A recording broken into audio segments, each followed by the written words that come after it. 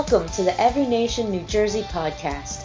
Every Nation is a Bible-believing, multi-ethnic, non-denominational church hoping to transform the world one life at a time. We hope you enjoy this podcast. Hey, good morning, Every Nation New Jersey. God bless you. PA here, Pastor Adam Burt, and I'm so excited that you would spend your Sunday morning here with us at Every Nation New Jersey. And if you've been tracking with us for any length of time, you know we've been in a series we've just called BC, a journey through the Old Testament. And today is going to be the final installment of that sermon series. And then next week, we're going to begin our fall sermon series through the book of 1 Corinthians. And we've just called it A Beautiful Mess. And if you've ever read about the church in Corinth, you'll understand that title, all right? But for today, we're going to close out our BC series, and we're going to be in 1 Kings chapter 19. And before we get into our text, though, I need you to take a trip back in time with me some 20 years, all right? So 20 years ago, it was the year 2002. I was 33 years old at that time. My wife Susan was 34 because she's considerably older than me. She was robbing the cradle. But anyways, get this, gas was $1.61 a gallon. Oh, praise God. I wish we had those days back again, right?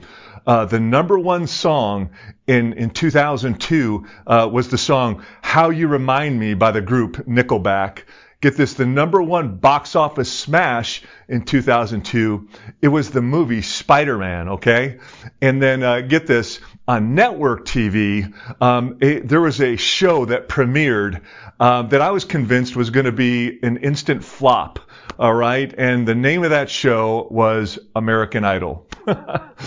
Swing and a miss there, Pastor, right? Because I believe that stupid show is still being showed today. How many agree with me that American Idol needs to die and go home and be with the Lord, right? And so anyways, that was 2002, but I'll let you in on something else. 2002 was the year I retired from the National Hockey League, and my family and I, we moved down from Atlanta, Georgia to Austin, Texas, where I was going to enter into the full-time athletic ministry. And so as I entered into this new ministry, I got to meet all these new people that were in the ministry, and I met one young man. He had recently graduated from college. He was a collegiate football player, really sharp-looking guy, man. And he was one of these guys that when you entered into a room, he just lit it up, right? Charismatic, funny, but he was anointed and powerful. And he was going into full-time ministry to reach college students. And we just knew he was going to hit it out of the park. And so I let you know about this young man because you can imagine my surprise when several years later, I heard that he had taken his own life. And so, I learned several things that day when I heard about this young man taking his own life. Number one, I learned this, that suicide is not the unforgivable sin, that Jesus Christ, he saw that sin some 2,000 years ago, and he paid for that on the cross. And just to note that, like, you and I aren't going to be judged for our last act on this earth, but rather we're going to be judged by our relationship with Jesus Christ. And so I learned that this year. But here's what I also learned is that, man, there are a lot of people that are silently suffering with depression and melancholy and these different things, and they're doing it alone. And get this, they're hidden in plain sight. And I just want to let people know this morning, man, it doesn't have to be that way. If that's you this morning, you don't have to suffer alone. And so, listen, I know when we talk about mental health, depression, melancholy, there's this spectrum, really, from just not feeling very good about yourself to you could have over here suicidal thoughts, to clinical depression, so on and so forth. And so there's a spectrum, but I think many of you listening to me this morning would agree that in some way, shape, or form we found ourselves on that spectrum, and we know others that's life have been tragically impacted by people struggling with mental health and depression. And so I just want to talk about it today. And so, can I just give you a few statistics? Get this. In 2020, the year 2020, here in the United States, 45,799 people took their own life. And here's what's crazy. That's up 30% from the year 2000. Do you know that globally, on average, 800,000 people take their own life? That's one person every 40 seconds. So by the time this broadcast is over with, roughly 90 people will have taken their own life. And here's what else is just so crazy to me. Like, if you've ever believed this lie that, man, it would just stuff is going to make me happy and make everything right. And it's just not true, because we're the wealthiest nation on the planet. Like there's never been a nation more prosperous than our nation. And yet, Americans take 3 times more antidepressants than the rest of the world combined. All right? And so we're not doing well. And so I want to speak. Can I just give you the gist of what I want you to receive from me this morning? And that is this. I feel like the Lord wanted me to do this.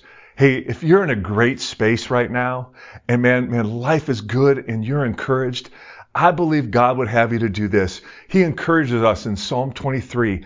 He says to lie down on green pastures and beside still waters.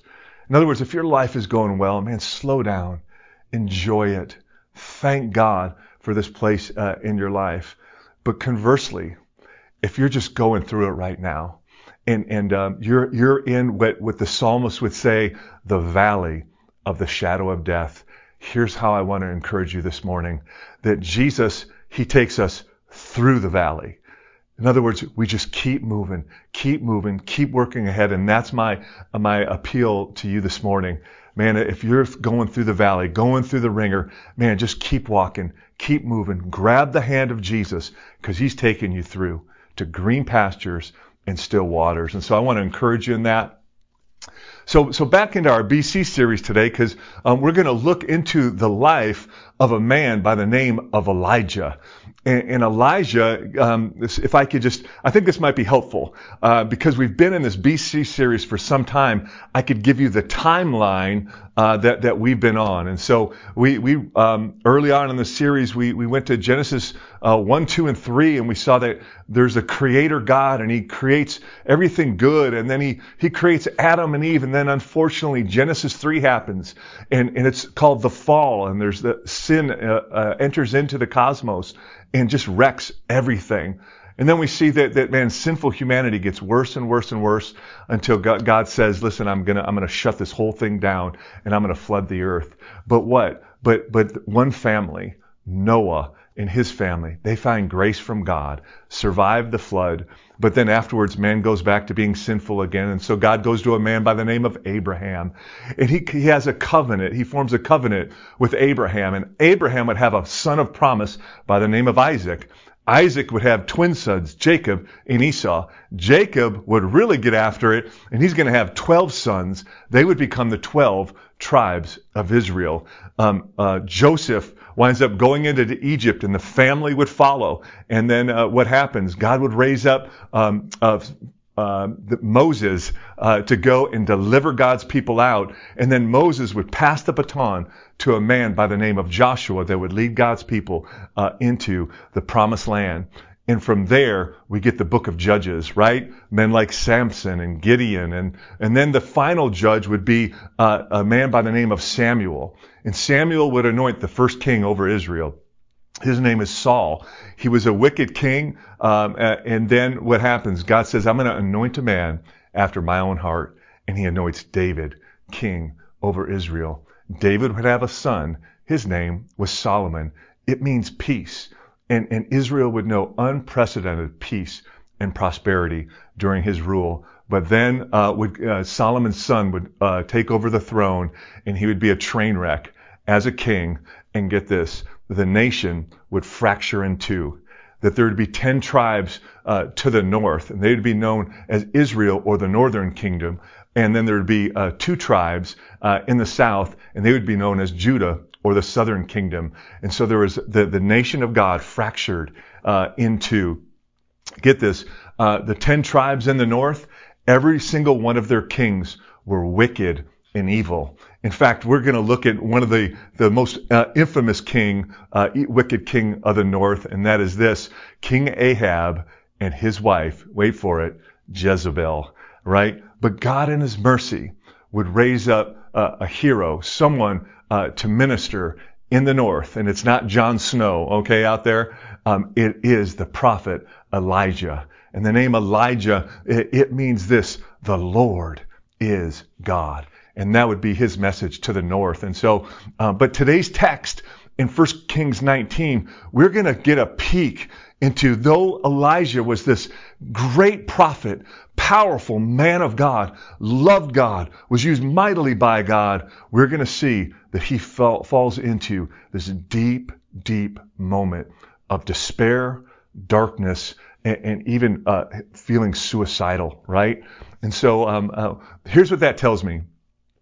That you can passionately love the Lord and be used by God and still have what many people call the dark night of the soul or a wilderness season in your life. And listen, you're not alone. If I could just point to you, even in your scriptures, we see that people like Moses and David, the prophet Jeremiah, man, that they struggled at times with bouts of melancholy and whatnot. In fact, if I can even bring it more into modern times, get this, great heroes of the faith struggled mightily with depression. All right. And I'll give you some of them. Like one is Charles Spurgeon. He was known as the Prince of Preachers, powerful man of God, struggled mightily with depression. That Mother Teresa, probably the greatest humanitarian this world has ever known, struggled with depression. That Martin Luther, the great Protestant reformer, he too had bouts of deep, deep depression. And as well, his namesake, Dr. Martin Luther King, Dr. Martin Luther King, he too struggled with moments of depression and downness. And then I think I reference C.S. Lewis every week, all right? And C.S. Lewis too had the dark night of the soul. And so listen, you are not alone. And so I promise you, we're going to get into 1 Kings chapter 19. But before we do that, I got to get you, you got to know what happens in 1 Kings 18. And I'll just briefly walk you through it. So there's the wicked king Ahab and his wife Jezebel. They lead the northern kingdom into idolatry, sinfulness, and wickedness, and God judges them, sends Elijah, and Elijah prophesies that it's not going to rain for 3 years. And there's going to be an intense famine. And now what? Elijah, he's on the run from King Ahab in hiding until he returns after 3 years. And when he returns, he challenges Ahab's false prophets of Baal and Asherah, a total of 850 false prophets. He challenges them to a duel to see whose God is real. They called up to Mount Carmel and they decide, hey, whichever God responds by fire falling from heaven and consuming the sacrifice, that is the one true God. And so the prophets of Baal get up and they start cutting themselves and chanting for hours upon hours, nothing. And then Elijah steps in and he cries out to Almighty God. And God responds by fire, consuming the sacrifice. And then Elijah, all the momentum turns back to Jehovah, to Yahweh, the Lord God. And what happens? He says, we're going to kill all these false prophets. And so then after that, Elijah goes to prayer and he begins to cry out to God that it would rain once again. And God returns the rain back to Israel. And so you can see, like 1 Kings 18, it's one of the highest of high moments that Elijah moved in. And yet now we're going to see in 1 Kings 19, it's going to get very dark very fast. 1 Kings 19, verses 1 through 3, it says this, Ahab told Jezebel all that Elijah had done and how he had killed all the prophets with the sword. Then Jezebel sent a messenger to Elijah saying, so may the gods do to me and more also, if I do not make your life as the life of one of them by this time tomorrow. Then he was afraid, and he arose and ran for his life and came to Beersheba, which belongs to Judah, and he left his servant there. And so that seems like a pretty big switch. Man, all this momentum, things are going, and suddenly, man, Elijah just becomes inconsolable and terrified and he flees again. And here's what I want to highlight. Notice this, man, that Elijah, he begins to isolate. He isolates. He runs away to Beersheba, and there it says he leaves his servant, his community. He broke free from his community. And here's what I want you to know. I read one psychiatrist this week as I was studying, and he actually says this, that worry and anxiety, they multiply in isolation.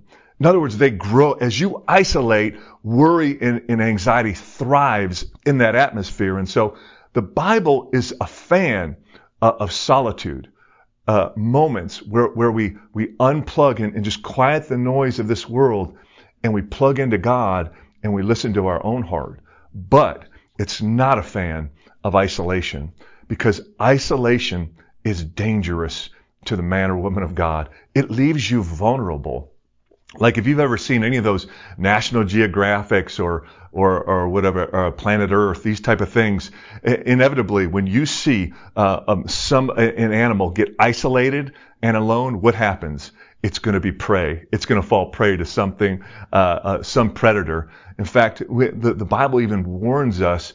It says the devil, as a roaring lion, walks around seeking whom he may devour. Right? And so it's not safe.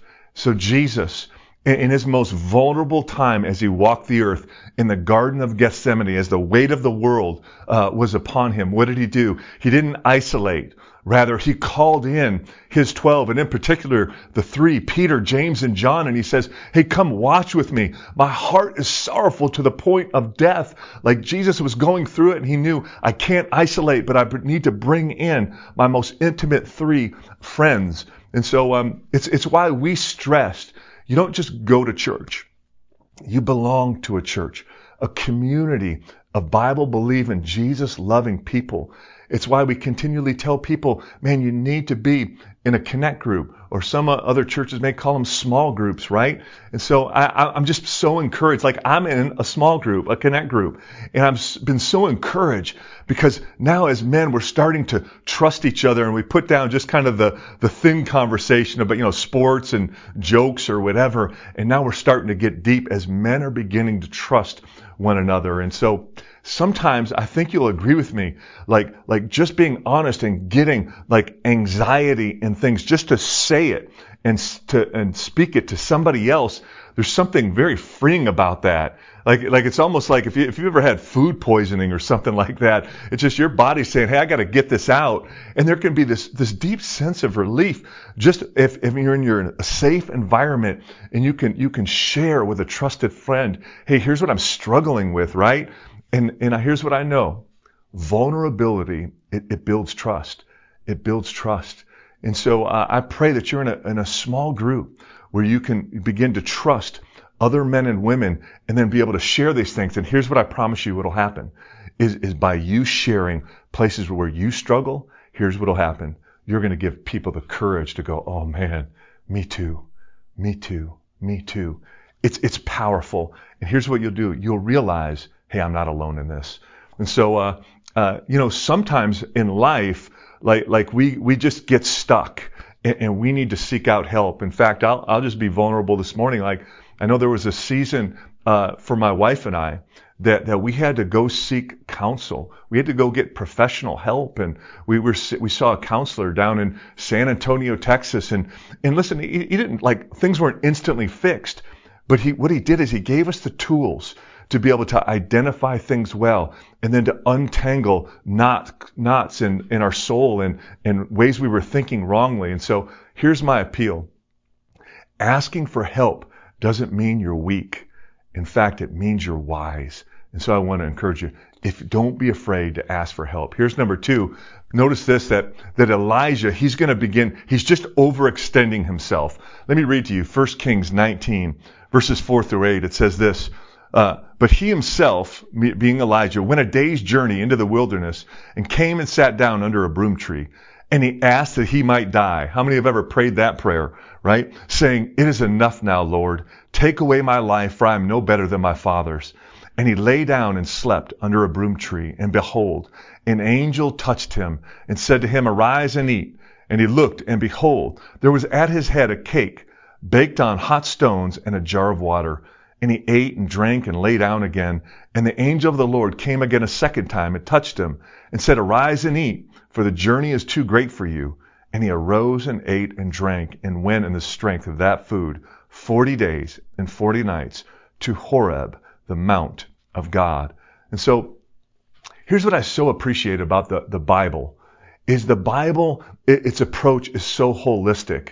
I think sometimes like we miss it, especially as Christians, where we just start working and like with the spirit and the soul to the neglect of the body. Like God made you spirit, soul, and body, and so I love the fact that God he works with the physical with our man Elijah, doesn't he? He says, "Hey, take a nap and eat something." And so, like you got to understand, he was just overextended, burnt out. This man had been on the run for 3 years. Then in this moment, he runs up and down Mount Carmel consecutive times. And then from there, he makes a 25-mile run all the way to Jezreel and then back to Mount Carmel, right? And so he's exhausted. He's been through hell. And if I might be honest with some of us, how many would agree with me that the last 2 years been a little bit of hell on earth? I bet many of you have been through a lot. In fact, like we've had a global pandemic, isolation and fear.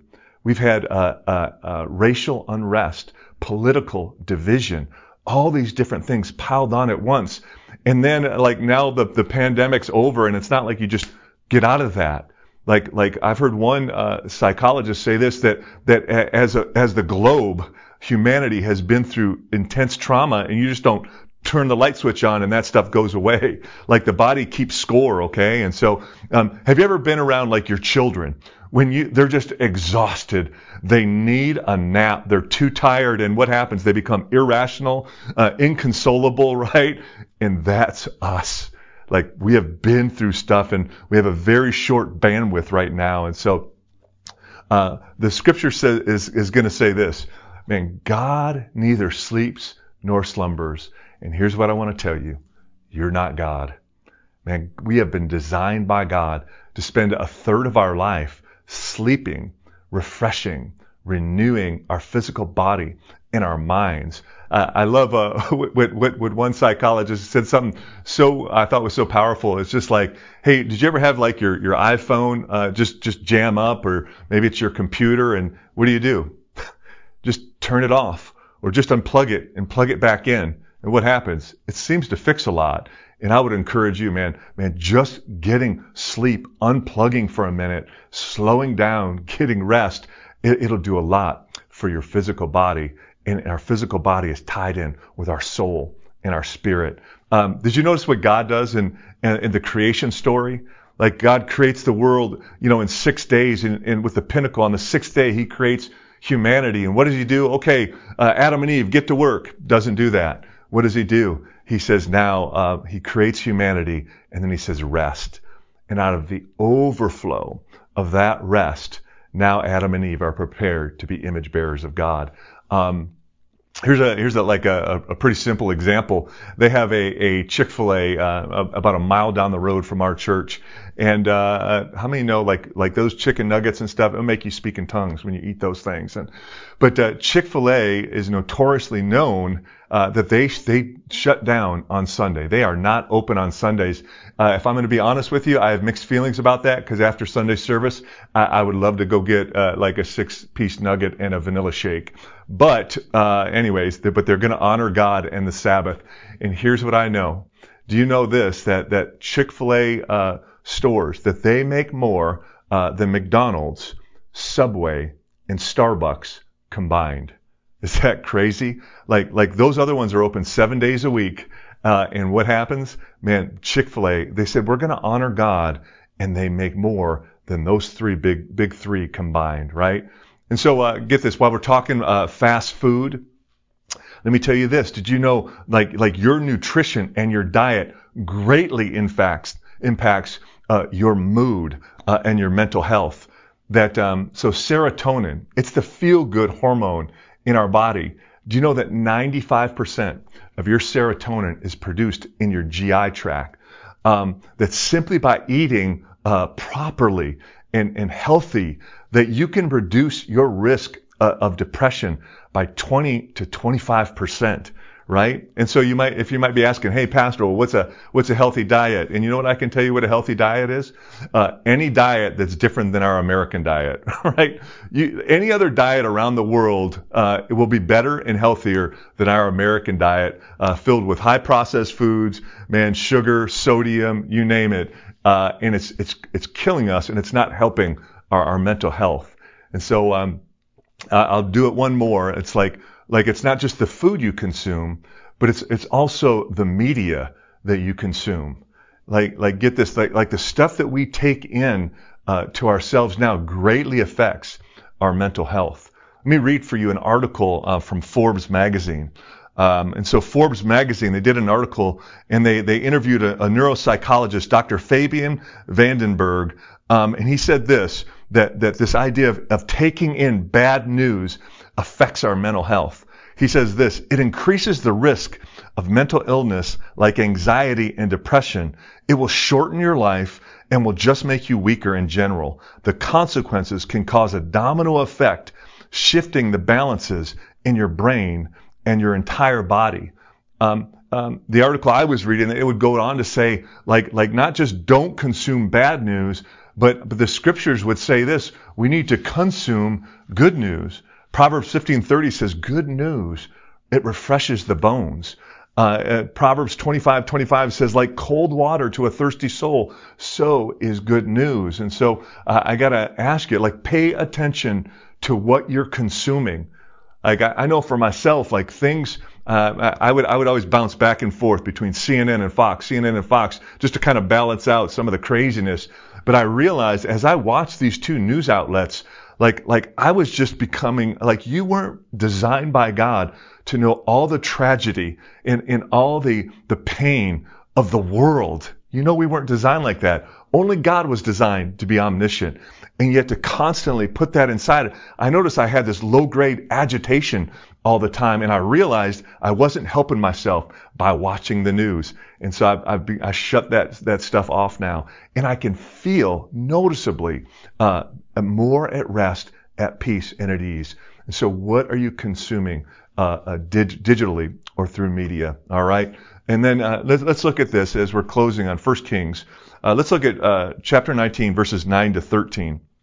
It says this, there he came to a cave. And so he goes from Beersheba to Mount Horeb.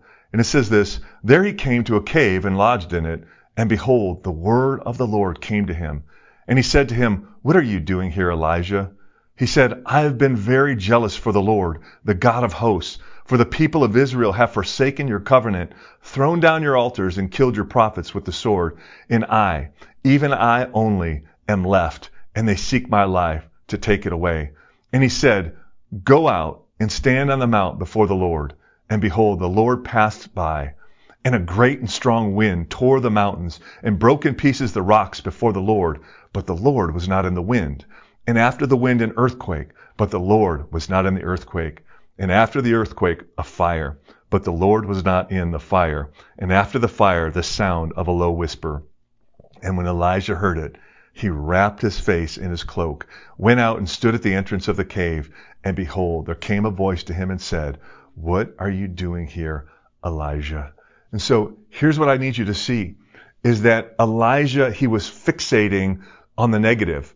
All of that was broken and wrong. He's like, they've murdered your prophets, God. I'm the only one left. No one likes me. I'm on the run, blah, blah, blah. And so he's focusing on all that's negative.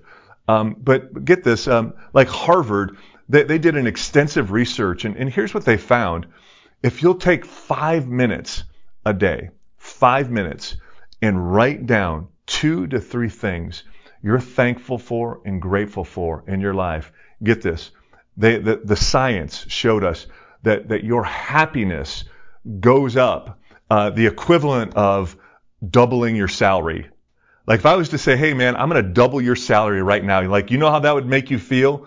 And he says, just by taking 5 minutes to be thankful for 2 or 3 things, you walk in that degree of happiness. And so, are you fixating on all that's broken and wrong in your life, or are you fighting to train your eyes to see all that's good and right?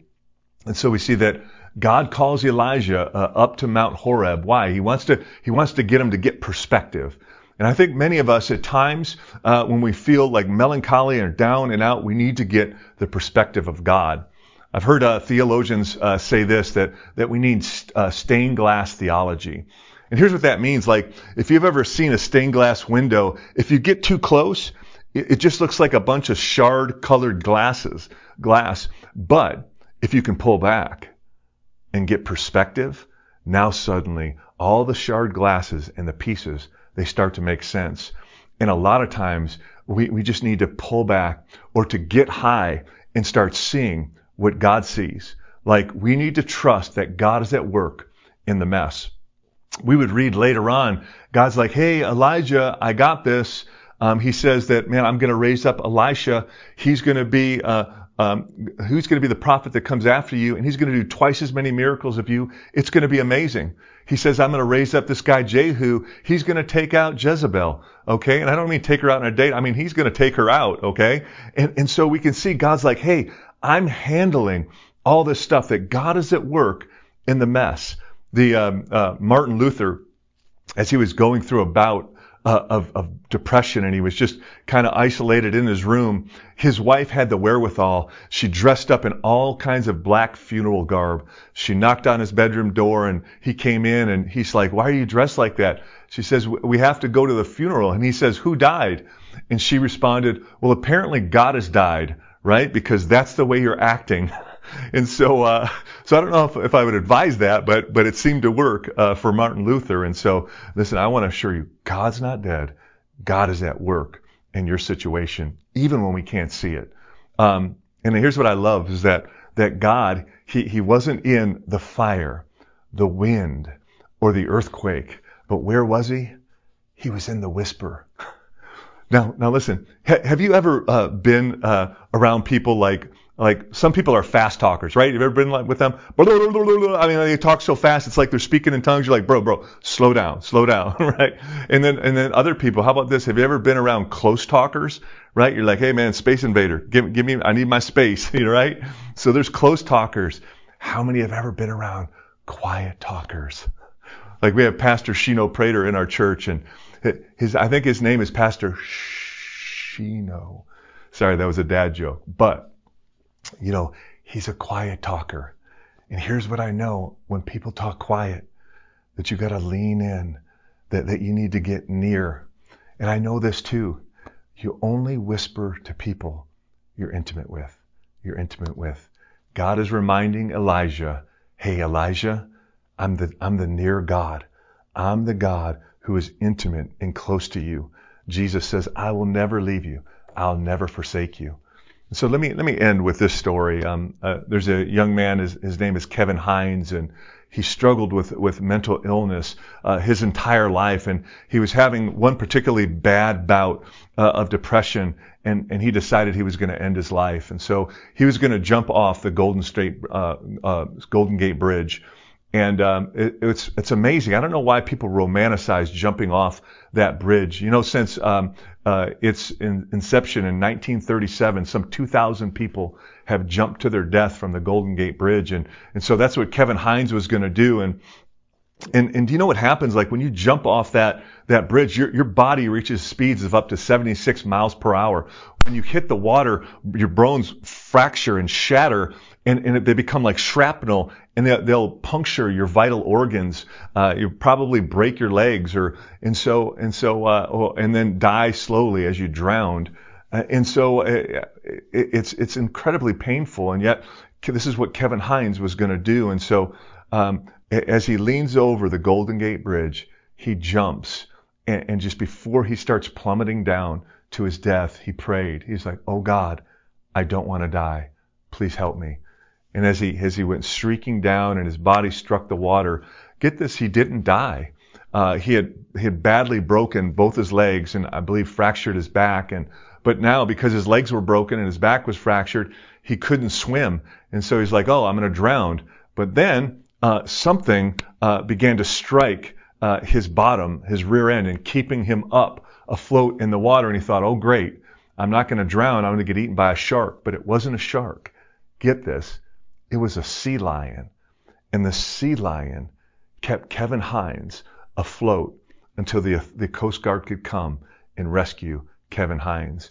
And now, having survived that moment, do you know that now Kevin Hines, he goes around all around the world and he speaks to people about mental illness. And I want to read for you a quote. Kevin Hines says this. He says, when the bad feelings returns, Hines says, I always tell someone who loves me and who cares about me and who empathizes with me, right? He invites other people in. And he says, I have one request of people who are currently facing the struggle, who can't see the light at the end of the tunnel. Hines continues, remember the light is there. The hope is there. You have to find a way to make it and find a way to move forward until you reach the hope. So let's pray this morning. Lord, I thank you for everyone hearing my voice today, God. And Lord, I'm just praying for those that maybe are in a season of melancholy, Lord, of a low-grade depression, Lord, or even that may be clinically depressed, God. Lord, I pray, number one, that you would work. Lord, that you would be that hope and that light. Lord, that you would penetrate and pierce the darkness in Jesus' name. And Lord, I pray as well, God, that you would give us the courage.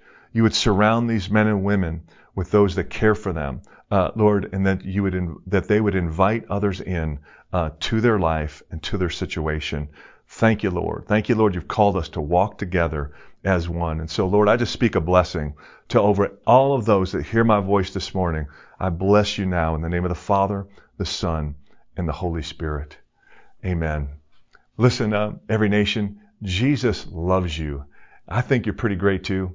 Listen, before we close, I want to remind us that you can be faithful in your tithing and your giving here with us at Every Nation New Jersey. And there's three ways you can give to our church. You can go to our website, encnj.org, and just hit the giving icon. Or you can give via text.